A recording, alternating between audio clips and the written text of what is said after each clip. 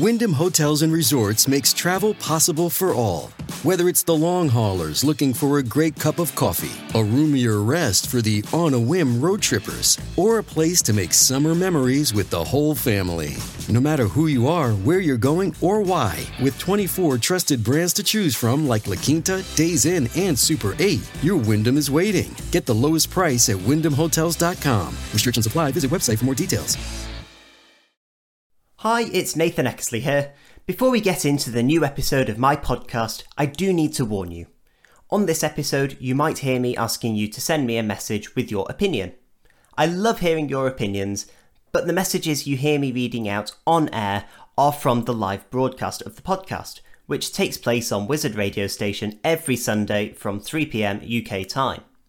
If you want to get involved, make sure you listen live then. Please don't try to send in any messages for this episode, as your message won't be read, but you might still be charged. Anyway, that's the legal bit done. Now on to the show.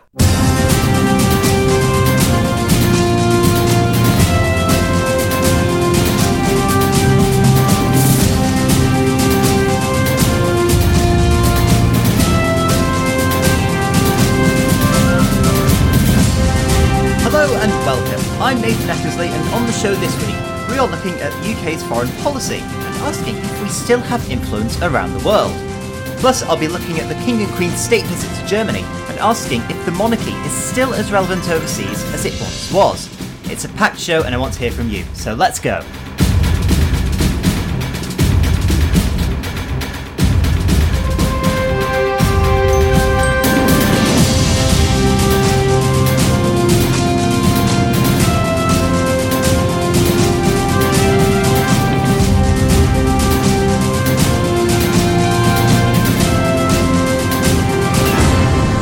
It's fair to say that the UK has seen a number of challenges post-Brexit, from the COVID-19 pandemic to trading difficulties with Northern Ireland. Many believed that leaving the European Union would kill any standing that the UK has around the world, and that we would permanently be relegated to the old cliché of the sick man of Europe. Whilst there are a few issues remaining, the United Kingdom is seeing something of a renaissance on the world stage, as other European powers are weakening. One only needs to look at the situation across the Channel as Emmanuel Macron, once the darling of Europe's elite, channels his inner Emperor Nero by fiddling as France burns, following his highly controversial pension reforms. Now, leaving the EU has made the UK much more competitive in the global economy by enabling us to pursue brand new free trade agreements. Since we left the bloc in 2020, the UK has signed 71 trade agreements, of which there are 2 full agreements with Australia and New Zealand, with many more on the way. Prime Minister Rishi Sunak had a big win this week as it was confirmed that the UK will join the Comprehensive and Progressive Agreement for the Trans-Pacific Partnership, or the CPTPP, which is the largest trading bloc in the Asia-Pacific region, and will open the UK up to an £11 trillion market. When speaking about the New Deal, this is what Kemi Badenoch, Secretary of State for Business and Trade, told Sky News. It's a very big deal, and it's not about what's going to happen tomorrow. It's really a strategic play for the future. We in the government have had an Indo-Pacific tilt. You would have heard all about the integrated review, what we're going to be doing with our economy on security issues and so on. And basically, the crux of the matter is that global growth is going to be coming from this region. In just about 7 years, about 40% of the global middle class will be in the Indo-Pacific. And what we want to do is to be able to create new pathways so we can trade more freely, because that's where the business is going to be coming from. This is a tremendously exciting opportunity for the UK to enter one of the most competitive markets in the world, and it builds on the reputation of the United Kingdom in that part of the world. As Kemi Badenoch said, the tilt towards the Indo-Pacific comes from the government's Integrated Review of Security, Defence, Development and Foreign Policy, which was a landmark document published by then Prime Minister Boris Johnson and his Foreign Secretary Dominic Raab in March 2021, which was the biggest redesign of British foreign policy for decades. It established a number of core objectives for the UK's missions overseas, such as stating that China was not a threat, but the government needed to be resilient against them, and putting greater investment into cybersecurity and artificial intelligence. But at the beginning of March, the Integrated Review Refresh was published to update the missions of its 2021 predecessor and address the new realities of our world, such as the war in Ukraine, the AUKUS Defence Alliance, new free trade agreements, and the changing nature of China's dominance in the international order. On the publication of the document, this is what Foreign Secretary James Cleverly told MPs. We have maintained our position as a global leader on international development by pursuing patient, long-term partnerships tailored to the needs of our partner countries. And we succeed because those partnerships draw on the full range of UK strengths and expertise in addition to our official development assistance. And as this House will of course be aware, the severe global turbulence forecast in the 21 Integrated Review has indeed come to pass. But the events have moved at an even quicker pace than I think anyone could have imagined just 2 years ago. Russia's full-scale invasion of Ukraine and attempts to annex part of its sovereign territory challenge the entire international order. Across the world, state threats have grown and systematic competition has intensified. There is a growing prospect of further deterioration in the coming years. The world has indeed changed rapidly since the original Integrated Review, and the new document reflects this. But the language on China is a fascinating development in UK foreign policy, and shows how much has changed not just since the 2021 Integrated Review, but in the last decade. In 2013, Prime Minister David Cameron led a trade mission to some of China's biggest cities to begin a new relationship with the Asian powerhouse. 2015 was the beginning of what Cameron and his Chancellor George Osborne heralded as a new golden era in Sino-British relations. In fact, 2015 not only saw the controversial state visit of President Xi Jinping to London and Manchester, but also saw George Osborne become the first British government minister to visit Xinjiang, a region of China which we know today as the place where Uyghur Muslims are suffering persecution and alleged genocide at the hands of the Chinese government. And if that isn't unsettling enough, the systematic imprisonment of Uyghurs began in 2014, with the first significant drop in birth rate in Xinjiang being recorded in 2015, so there is no doubt that Osborne would have known that something wasn't right, but he visited regardless. Fast forward to today, and the UK has been praised for its generous asylum scheme for Hong Kongers with British national overseas status, following the Chinese Communist Party's clampdown on democracy, and the British Parliament is one of the few legislatures around the world to recognise the persecution of Uyghurs as genocide. Liz Truss, in her brief tenure, was planning to fully call out China's aggression in Xinjiang, Hong Kong, and perhaps more importantly, Taiwan. Now, Rishi Sunak has amended his tough stance on China from last summer's leadership contest, describing it as an epoch-defining challenge. Indeed, on the war in Ukraine, the UK's response has been world-leading and continues to be. Whilst the United States has been the biggest financial contributor, the United Kingdom has galvanised the world into action and pushed more reluctant nations like Germany and Hungary to step up to the plate. Brexit is already paying dividends by not keeping us tied to the EU's collectivist policies and has seen us become the second largest national contributor of military, financial and humanitarian aid. The Commonwealth is another area of foreign policy in which the UK excels.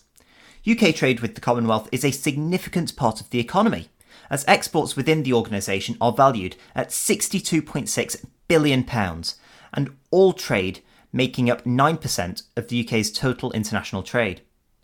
Its critics will refer to the Commonwealth as nothing more than a relic of the British Empire, compounded by the fact that His Majesty the King is its head. The reality is that the Commonwealth is a unique institution, which brings together an unlikely group of countries working together to achieve shared goals and interests of prosperity, democracy and peace. Besides, the last 4 countries to join the Commonwealth were never under British rule, and 54 of its member states are independent, which undermines the legacy of empire argument. There's a lot of doom and gloom around at the moment. However, we should take every win where we can find it. The United Kingdom has a lot to offer on the world stage, And despite what our detractors might say, we are an international leader. Just look at the reception Their Majesties the King and Queen received on their state visit to Germany this week, which we will look at in more detail later in the show, which is evidence that the monarchy is still a major piece of soft power for the UK. Global Britain is so much more than a slogan. It's a mission statement which we are seeing in action today. Now, later in the show, as I just mentioned, we will be looking at the King and Queen's state visit to Germany, and whether or not the monarchy is still as relevant overseas as it once was. So I would love to hear from you on that, and our main topic of this week, which is of course Britain's place in the world. So please get in touch and let me know your thoughts. You can tweet us or DM us on Twitter and Instagram using the handle @WizRadio. You can vote in our poll. The question of the day is the UK still a major influence around the world? To vote, visit wizardradio.com/listen to vote live. You can text us at no extra cost, only standard network rates apply, at 07807 183 538. Email us station@wizardradio.com, and all of our contact details can be found on our website at www.wizardradio.com. We'll be back after this. Hey, it's Ryan Reynolds, and I'm here with Keith, co-star of my upcoming film, If, only in theaters May 17th. Do you want to tell people the big news?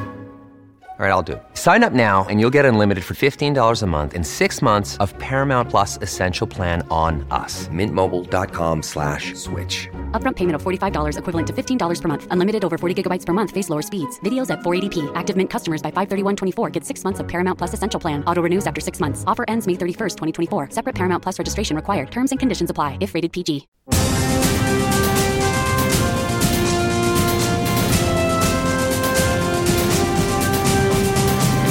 Welcome back. Let's hear what you have to say. And our first message today comes from Tom. Tom says, "Is this radio show a satire, Nathan?" It must be, because there is no way you actually seriously said that leaving the EU has made the UK more competitive in the global economy. Wow, 71 trade agreements. You mean the same trade agreements that we had when we were in the EU? Well, not quite, because the EU has trade agreements with 72 countries. We only have 71. Obviously, we're lacking a trade agreement with our closest ally, the US, so that's doing well for us. All of this work our ministers are doing, it was preventable because we're now just trying to catch up with the EU. All of the trade agreements we're doing, they already have. We're trying to get ourselves back into the position we were in, which isn't getting ahead or being more competitive now, is it? Well, thank you for that message, Tom, and I can assure you this is not a satire. I am really optimistic about the UK's place in the world. I'm optimistic about the trade agreements we have, because you are right to point out that many of those agreements are the same as we had with the European Union. And that was always going to be the case, because those agreements that we have are known as continuity agreements. They're to ensure the free movement of trade with those other countries that the EU had, but they are really just a starting point, because once you have those continuity agreements, it's from there that you can build and create more of a trading relationship. You can negotiate greater tariff removals, and indeed some of those continuity agreements, there have been some free trade concessions made. Tariffs on some products have come down. Red tape on exports and imports has been removed on some of them. So we are actually in a better position in terms of those agreements. And we only need to look at the news this week that the UK will be joining the Trans-Pacific Partnership, because that's a really, really exciting opportunity in a very rapidly developing part of the world. The Asia-Pacific region is where everything is happening at the moment, and it's an economic powerhouse in its own right. And even, in fact, an excellent example of this is the deal that was negotiated with Australia. So the UK had one of these continuity bridging agreements with Australia post-Brexit, which really was just to continue trading back and forth as is, with a few extra bits thrown in. You know, a few tariffs removed here, a bit of red tape removed from there. And it was a good, workable continuity solution, because no one would be realistically saying that divorce from the EU would be absolutely plain sailing and everything will be perfect straight away. Of course not. There are always going to be bumps in the road, ending a 40-year relationship of an ever-increasingly deep and meaningful relationship with the European Union. So there are always going to be kinks with that, and anyone who suggested there wouldn't be was simply being disingenuous. So parking that to one side. the deal with Australia that was negotiated, and it was announced towards the tail end of Boris Johnson's premiership that it was agreed. It was only just ratified following approval by the Australian Parliament and will be approved by the UK Parliament in a matter of weeks. And that is producing some really game-changing prospects for UK exporters, particularly in the agricultural sector, opening up to new meat markets, for example. You know, the fact that British lamb reared in England, Welsh lamb as well, now has a new market in Australia. Similarly with New Zealand as well, we are receiving their high-quality lamb as well, and it's giving farmers more opportunities to export to new markets. And your point on the United States, fundamentally, that is a political issue because Joe Biden was never sold on Brexit. You know, again, Donald Trump had many flaws, but one of the things he did say was that he was very interested in pursuing a free trade agreement with the United Kingdom because free trade benefits everyone. The removal of tariffs and opening up of new markets benefits everyone. And free trade makes products cheaper. And when we're in a global cost of living crisis, anything to keep the cost of food down is a plus. So if we're able to access high quality products from overseas for cheaper, then absolutely we should be pursuing that. And whilst we don't have a full and comprehensive trade agreement with the United States, the UK does have individual trade agreements with certain states. And in fact, when Penny Mordaunt was a junior minister in the then Department for International Trade, it's been rebranded to Business and Trade now, she went on a mission to the United States, visiting a number of states in the Midwest to secure free trade agreements with those states. Again, it's a starting point, and any comprehensive agreement with the US will take many years, purely because of the size of it and because their system requires every one of the 50 states to approve it. So, you know, Rome wasn't built in a day, okay? We were never going to get Brexit done straight off the bat, and that was that. Everything would be perfect.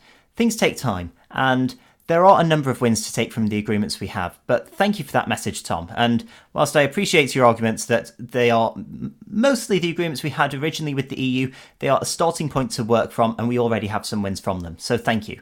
Our next message comes from Matt, who says the UK is still a major influence around the world because, and only because, other countries keep letting the world down. If you look at our role in response to the Russian invasion of Ukraine, the importance of the UK's role cannot be understated. But the only reason we took that position was because the US were shy and their botched exit from Afghanistan. If there had been an appetite in the US for it, they would have taken the lead and we would have been second fiddle.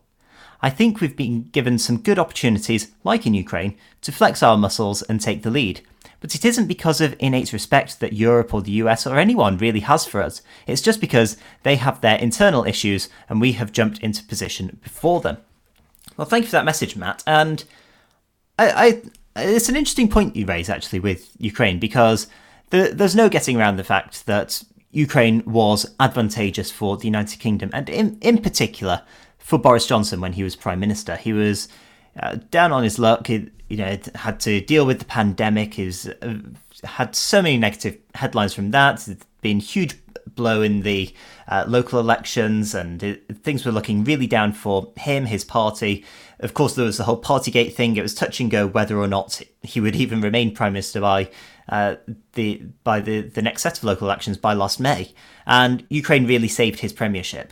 You know, he took the lead on that. And again, similar to, as I said, with Donald Trump, there were many flaws, but we do have to give praise where it's due. And with Boris Johnson, there are many flaws, but he really was world leading in dealing with the Ukraine war, in rallying other leaders to action.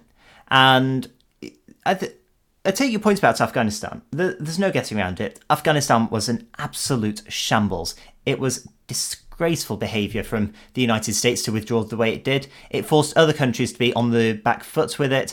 The UK was shambolic, frankly, with its response to that. Well, actually, no. The government was. The senior leadership in government, the Ministry of Defence leadership, the Foreign Office leadership. I mean, Dominic Raab was on holiday while it happened when he was Foreign Secretary. But the actions of the soldiers who were there in response to that were the best they could have done in that situation, and we should give our complete respect to the members of then Her Majesty's Armed Forces who were there, who were dealing with that very rapid and fluid situation on the ground in Afghanistan. So, you're right. That was a huge embarrassment for the West, mostly because of Joe Biden.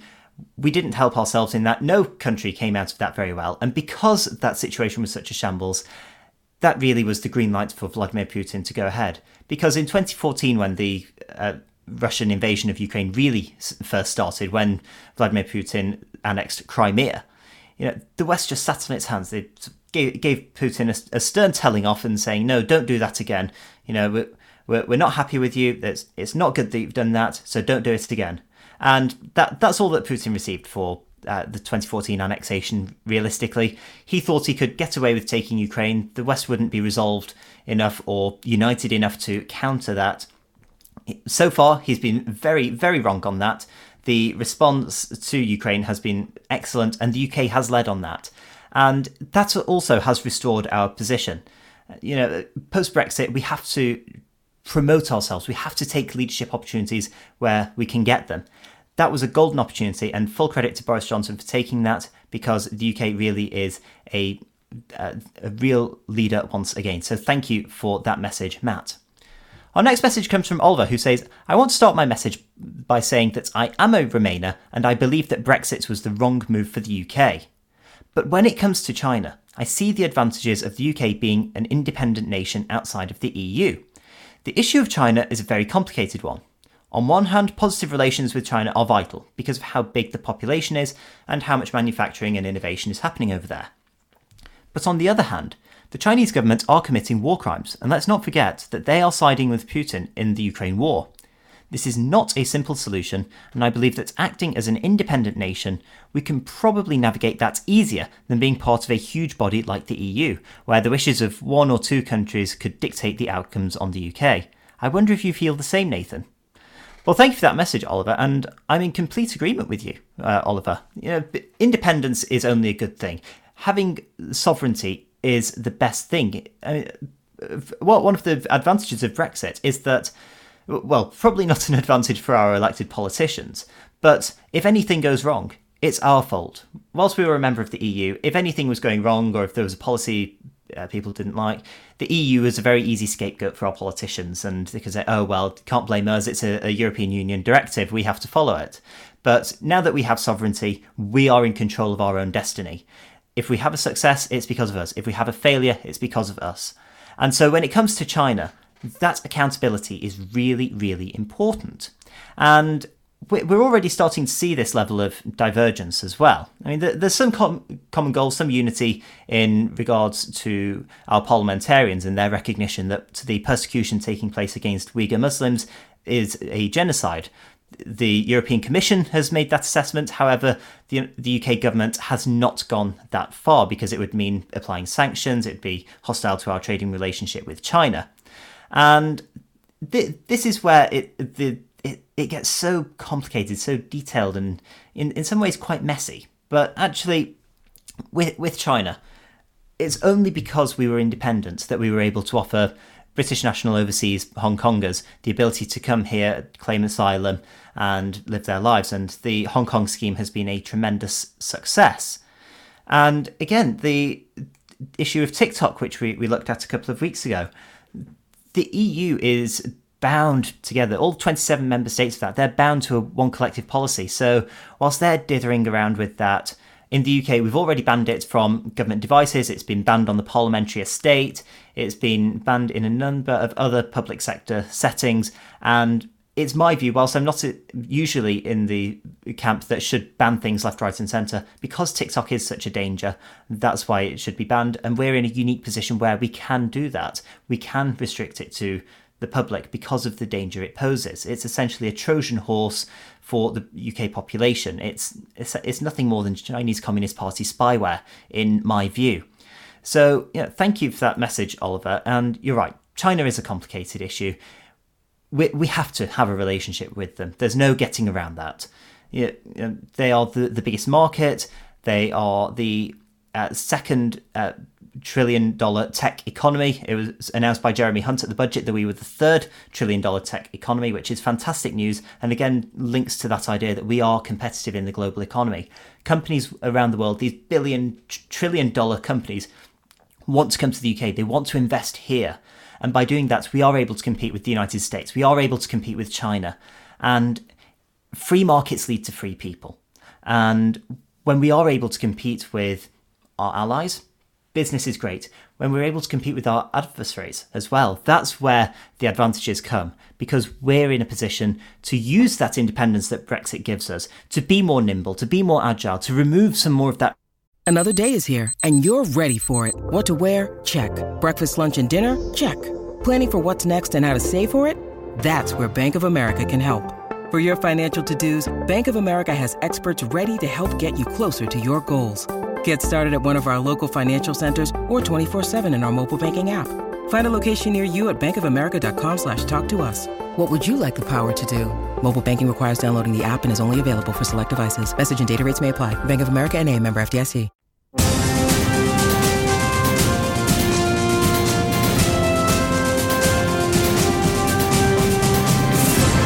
Welcome back. Apologies for the technical issue we experienced there. To summarise Oliver's message, yes, I agree with you. China is a very complicated issue, and the independence we have achieved from Brexit makes us more nimble and agile to counter the threat that China poses. So thank you for that message, Oliver.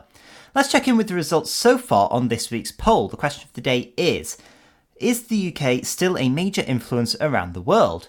Well, 44% of you say yes, the UK is, but 56% of you say no, the UK is not. Well, please do vote in the poll if you haven't already. To vote, visit wizardradio.com/listen to vote live. And again, please keep your messages coming through. A reminder that all of our contact details can be found on the website at www.wizardradio.com.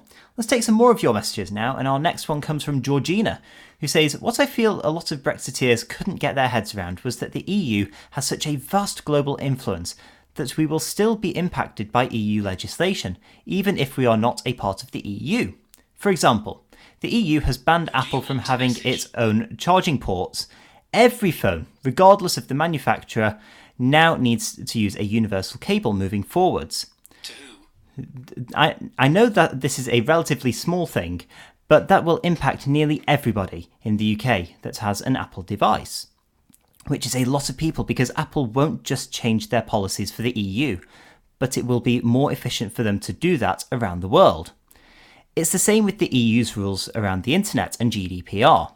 These things naturally impact the UK too, only we weren't a part of the decision making at this time because we are no longer a part of the EU.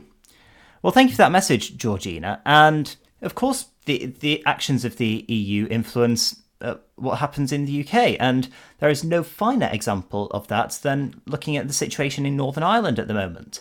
Now, the government is hailing this Windsor Framework, which is the new deal that they've achieved on Northern Ireland and changing the Northern Ireland Protocol. They're hailing that as a new deal that will give the UK more independence over Northern Ireland. It'll sever the ties that the EU had on the Northern Ireland population. That is not the case. If anything, it actually makes Northern Ireland an effective colony of the EU. It's still governed by all EU legislation. It's just administered by the UK. That is not a healthy position to be in. And as a result of that, the whole of the UK is bound by the rules and laws of the EU Customs Union by joining that single market, the trading bloc. But it's an interesting point you make about Apple there, and the fact that they now have to have the USB-C charging points on their products. And again, that's a very, very anti-competition move, because whilst I get that they want to do it for environmental reasons by reducing the amount of cables people have and limiting the manufacture of it and having one standard, one-size-fits-all charging point, it's anti-innovation, to say the very least. And because the UK hasn't introduced that, that's why we have the advantage from Brexit. Because let's say just for example, Apple comes up with this brand new system of charging its devices, and it's game changing, it's ultra fast, and they're going to be rolling out with every new product.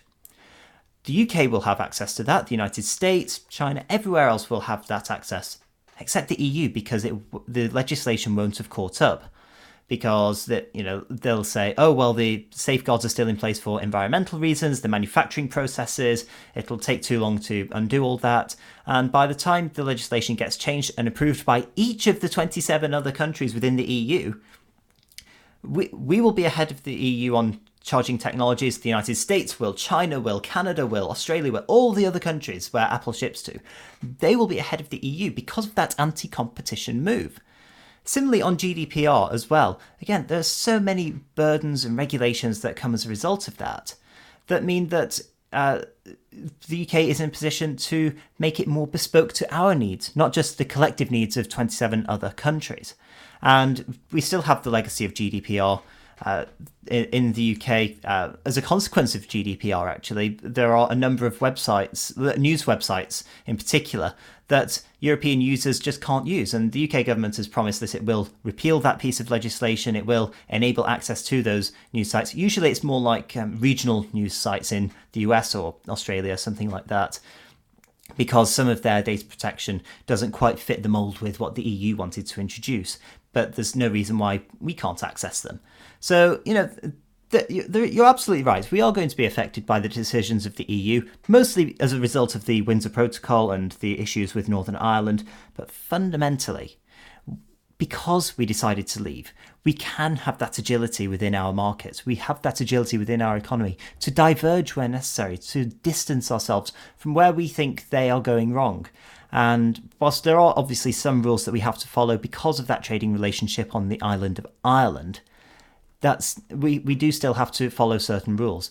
An opt-in, opt-out system for businesses exporting to the EU would have been a far better solution, and it's just baffling why the UK decided to hand effective sovereignty of Northern Ireland over to the EU. But nonetheless, because we left the bloc as a whole, we are able to have more independence over our economic decisions. But thank you for that message, Georgina. Our next message comes from Anna, who says, I don't agree that the Hong Kong programme has been a great success. Something like 144,000 people have moved to the UK from Hong Kong in 2 years since we launched the immigration scheme for Hong Kong refugees. That's less than half the amount that the government thought would move over to the UK.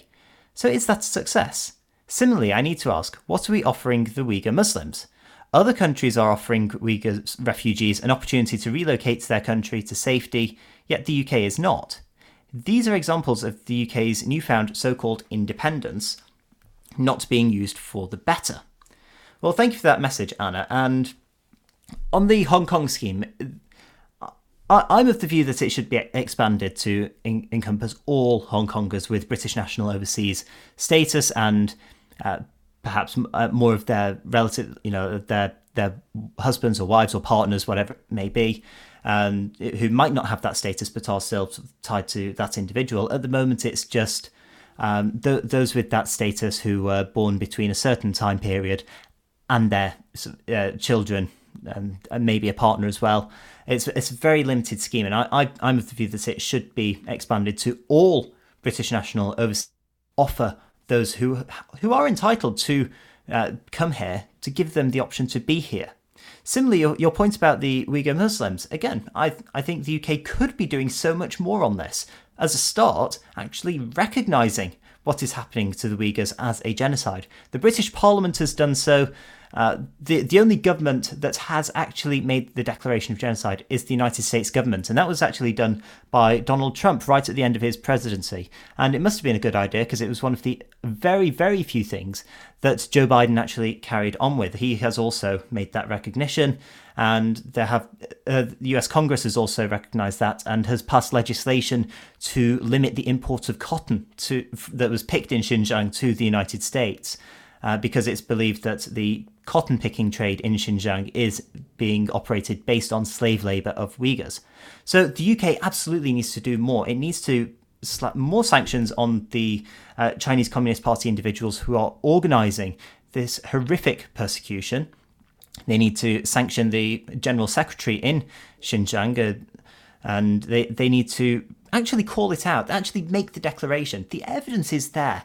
The BBC has done some fantastic reporting on this over the last few years. Admittedly, it's not much because, frankly, there's not too much information to be taken from there. Everything's so secretive in that part of China and so wrapped up. What they have produced has been some excellent reporting. Similarly, the Washington Post has done some great work on that as well.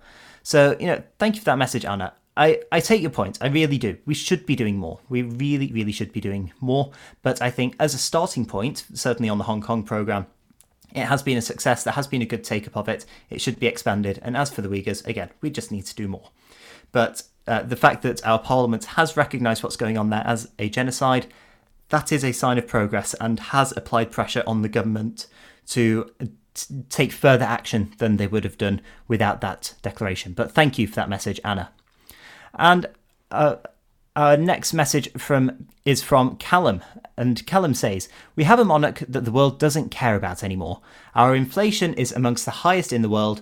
London is one of the most unlivable cities in the world. And our government is filled with ministers who just cannot do their job.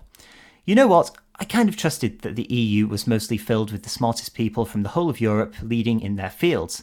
What is our parliament filled with? The UK will always be a major influence because much of the world is the way it is because of our legacy. But does that mean the UK isn't a joke on the world stage? Well, other than the times when other countries lapse in their responsibility and we step in, I think we are an absolute joke." Well, thank you for that message, Callum, and I have to disagree with you there. I don't think we are an absolute joke. I take your points that there are areas in our system which have their flaws, to say the least.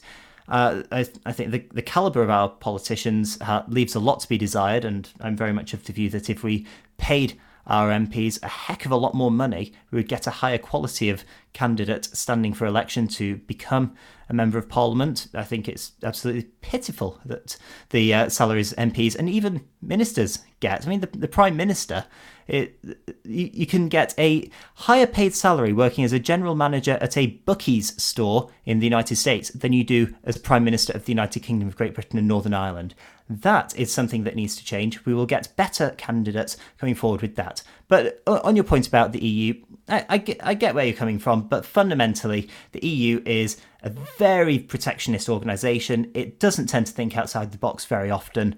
And again, the independence that the UK has means that we can change our laws to attract the best and brightest from around the world, to cut taxes, make it more profitable, make London livable. And again, I completely agree with you there. We do need to do more, particularly on tackling crime.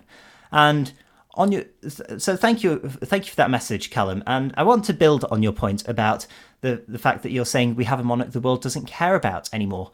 I completely disagree with you on that issue. And that leads us quite nicely onto the next topic of today, because I have to take issue with that point about the world doesn't care about our monarch anymore, because they are the UK's top cultural export, the monarchy, and this week it was on full display as Their Majesties the King and Queen made their first state visit of their reign. Now, the royal couple visited Germany with great fanfare, as the trip was amended due to Emmanuel Macron cancelling their state visit to Paris. And this was because of the ongoing violent protests as a result of Macron's controversial pension reforms, which was a deeply humiliating blow to the beleaguered French president. But the beauty of monarchy is that it rises above party politics and acts as an ambassador in a way no other politician or career diplomat ever could. Monarchy is a profound and unique concept, which is there to facilitate relations with other countries. Perhaps Germany is an easy win for Buckingham Palace, by virtue of the fact that the House of Windsor was, until 1912, the House of Saxe-Coburg-Gotha, and that the British royalty was in fact German royalty as well. The late Queen spoke fluent French and good German, whilst the King is much more of a polyglot, being able to speak French, German, Welsh and reportedly Greek fluently, whilst having a very good understanding of Scottish Gaelic and Arabic. Her late Majesty Queen Elizabeth II was a force to be reckoned with on the world stage. Her wealth of experience and knowledge was unrivalled, and any leader visiting the UK would have been desperate to meet her. That legacy was reflected at her state funeral in September, which was one of the largest gatherings of heads of state and government ever held. King Charles's visit to Berlin and Hamburg, by all accounts, was a roaring success, with the King becoming the first British monarch to address the Bundestag, Germany's parliament. In his address to German MPs, this is what the King said. I can hardly begin to express the pride I feel in the strength of the partnership between our two countries. Germany, her people, and distinctive culture have made such a profound impact on me over so many years, so many of my previous visits. Since I first came to Germany, when I was just 13 years old, I have grown to become familiar with the different corners of this remarkable land. Like many British people, I have close personal ties here. In my case, cherished family relationships and associations that go back generations. For all of us, however, there are countless points of connection and common experience in the British-German story, which has unfolded over nearly 2 millennia. To my mind, there is no other leader who can deliver a speech quite like we just heard. Monarchy is the great unifier, and the Anglo-German relationship is evidence of that. In 2018, German President Frank-Walter Steinmeier, who received the King and Queen in Berlin this week, visited London to commemorate the centenary of the end of the First World War.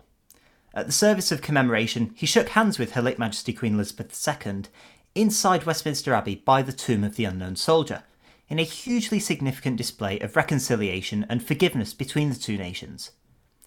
But if that gesture was done by, say, just two politicians, it would have felt more performative than symbolic. As the monarchy adapts to the modern day, representing the UK on the world stage is not limited to the King and Queen. It was announced this week that Prince William and Catherine, the Prince and Princess of Wales, will take on a much more internationalist role and champion global Britain's causes.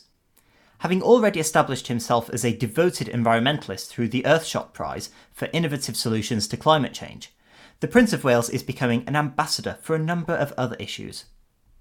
Prince William visited Poland last month to meet with British and Ukrainian soldiers training at a base on the Poland-Ukraine border, as well as visiting Warsaw for a more traditional diplomatic meeting with President Andrzej Duda.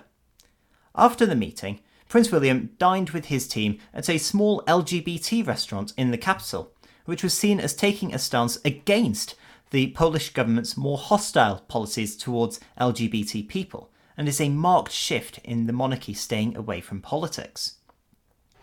We are 1 month away from the King and Queen's coronation, and it is expected to be the ultimate expression of soft power for the United Kingdom. Critics of the monarchy have said that the institution's clout around the world would lessen following Queen Elizabeth II's death. However, as we've seen from Germany this week, that is very much not the case. So let me know what you think. Is the monarchy still as relevant overseas as it once was? All of our contact details and the poll can be found on our website at www.wizardradio.com. We'll be back just after this.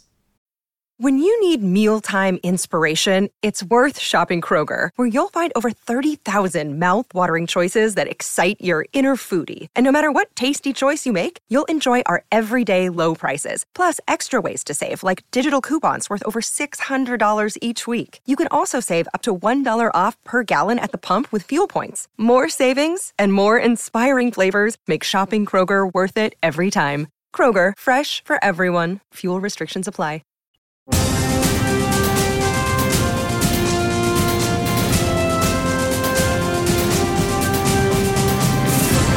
Welcome back to the show. We're still discussing the monarchy's role overseas, and please do continue to vote in the poll as well. The question of the day is the UK still a major influence around the world?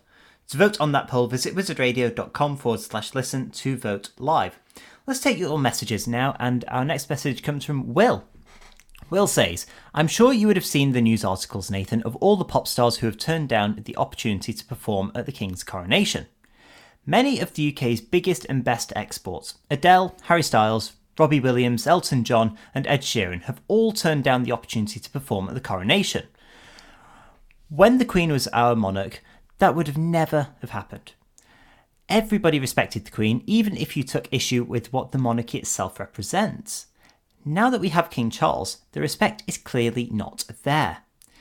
Our own pop stars don't respect King Charles, and neither do the majority of the public. It's easier to side with Harry and Meghan for many people than it is to respect King Charles, which says so much about the opinion of the monarchy has changed. Well, thank you for that message, Will, and I have seen those news reports, and it's disappointing that those artists don't want to perform for Their Majesties the King and Queen, because the coronation is going to be watched all over the globe. It's a unique ceremony, it's a beautiful ceremony, it's a sacred and there's just nothing like it. And to have the opportunity to perform in front of the world and to turn that down is a great shame. And there's no getting around the fact that Her late Majesty Queen Elizabeth II was a very, very much beloved and respected leader and figure. But I think when it comes to King Charles and Queen Camilla, there's a different relationship that people have with them. People are used to King Charles, or as Prince Charles and Prince of Wales as he was, they're used to him being much more of a campaigning figure, much more of a vocal figure on certain issues. And there's, to a large extent with that, there's a sense of nervousness, perhaps, apprehension, not sure what to expect from him now that he's king. And it is early days, and I think a lot of people's opinions will change as a result of the coronation, and we will see him fully assume his role, fully embedded in the new job. And as for your point about Harry and Meghan, I'm not a big fan of the Duke and Duchess of Sussex. I don't think they are representative in any way, shape or form, and I don't think many people feel that way. And in fact, I think one of the best representations of public opinion about them is the recent episode of South Park that was just broadcast about them. If you are a fan of South Park, I'm sure you will have seen that. It's very funny, and I would highly recommend watching that. And I think is the most accurate portrayal of their perception in the public. But thank you for that message, Will. And our final message of the day comes from Yasmin, who says, I saw one or two clips online about King Charles's trip to Germany, but really it was quite ignorable news. If it was the Queen who had done that speech, it would have been headline news and trending for days. I'm inclined to focus more on the social media reaction than the news reaction, because news coverage is dictated by editors, whereas social media reaction is actually people showing that they care about something. And sadly, I think the lack of reaction in the mainstream kind of said it all. I am a monarchist. I believe that without a doubt it is the best path for our country. So I hope that the coronation is the party that it needs to be, that it brings people together and respect and interest in King Charles grows to the level that the Queen had. Well, thank you for that message, Yasmin. And it was a bit disheartening, actually, to see some of the social media reaction to the state visit, because actually it was a success. And I think in many ways it actually brought a more human element to King Charles. Sometimes he can seem a bit remote, a bit detached from wider society, and perhaps a bit aloof on occasion. But, you know, to see him meeting, greeting the German people, to see the crowds actually, on the videos that were circulating on social media, the crowds were in the hundreds, I think, for the arrival at Brandenburg Gate in Berlin. The Unter den Linden, the main road that leads up to the Brandenburg Gate, one of Berlin's major streets, it was packed with people waiting to see the king. There was a huge reaction. And similarly with Queen Camilla as well. We're used to seeing her in a more traditional role, taking something of a side position. But to see her championing other causes as well while she was there, like meeting with the illustrator of the Gruffalo to read that book to local children in Hamburg. Again, it presents a new side to them that we don't usually get to see. And I think that tended to be ignored by the traditional news outlets, and the social media traction that I saw around it seemed to be largely supportive of the new issues that they're championing, and some of the videos that were being shared were impressive and showed that there is still a love for the institution of monarchy overseas. But I completely agree with you about the coronation. No king or future queen will ever achieve the same status as Queen Elizabeth II did, because of the fact that she was a unique leader. No monarch ever, apart from Louis XIV, who ended up causing the French Revolution, no monarch had ever served as long as her other than Louis XIV. And so no reign will ever come close to replicating it. So hopefully interest will peak with King Charles and Queen Camilla following the coronation, and we will see that new side to them. So thank you for that message, Yasmin. And I'm afraid that's all the time we have for this week. But before we go, let's check in with the final poll result. A reminder, the question of the day is the UK still a major influence around the world? Well, 53% of you say yes, the UK is still a major influence. 47% of you say no, it is not. Well, thank you to everyone who's listened to this week's episode, and thanks to everyone who sent in messages live. If your message wasn't read out this week, then please do try again next week. I'm Nathan Eckersley, and I'll be back at the same time, same place next week. Goodbye.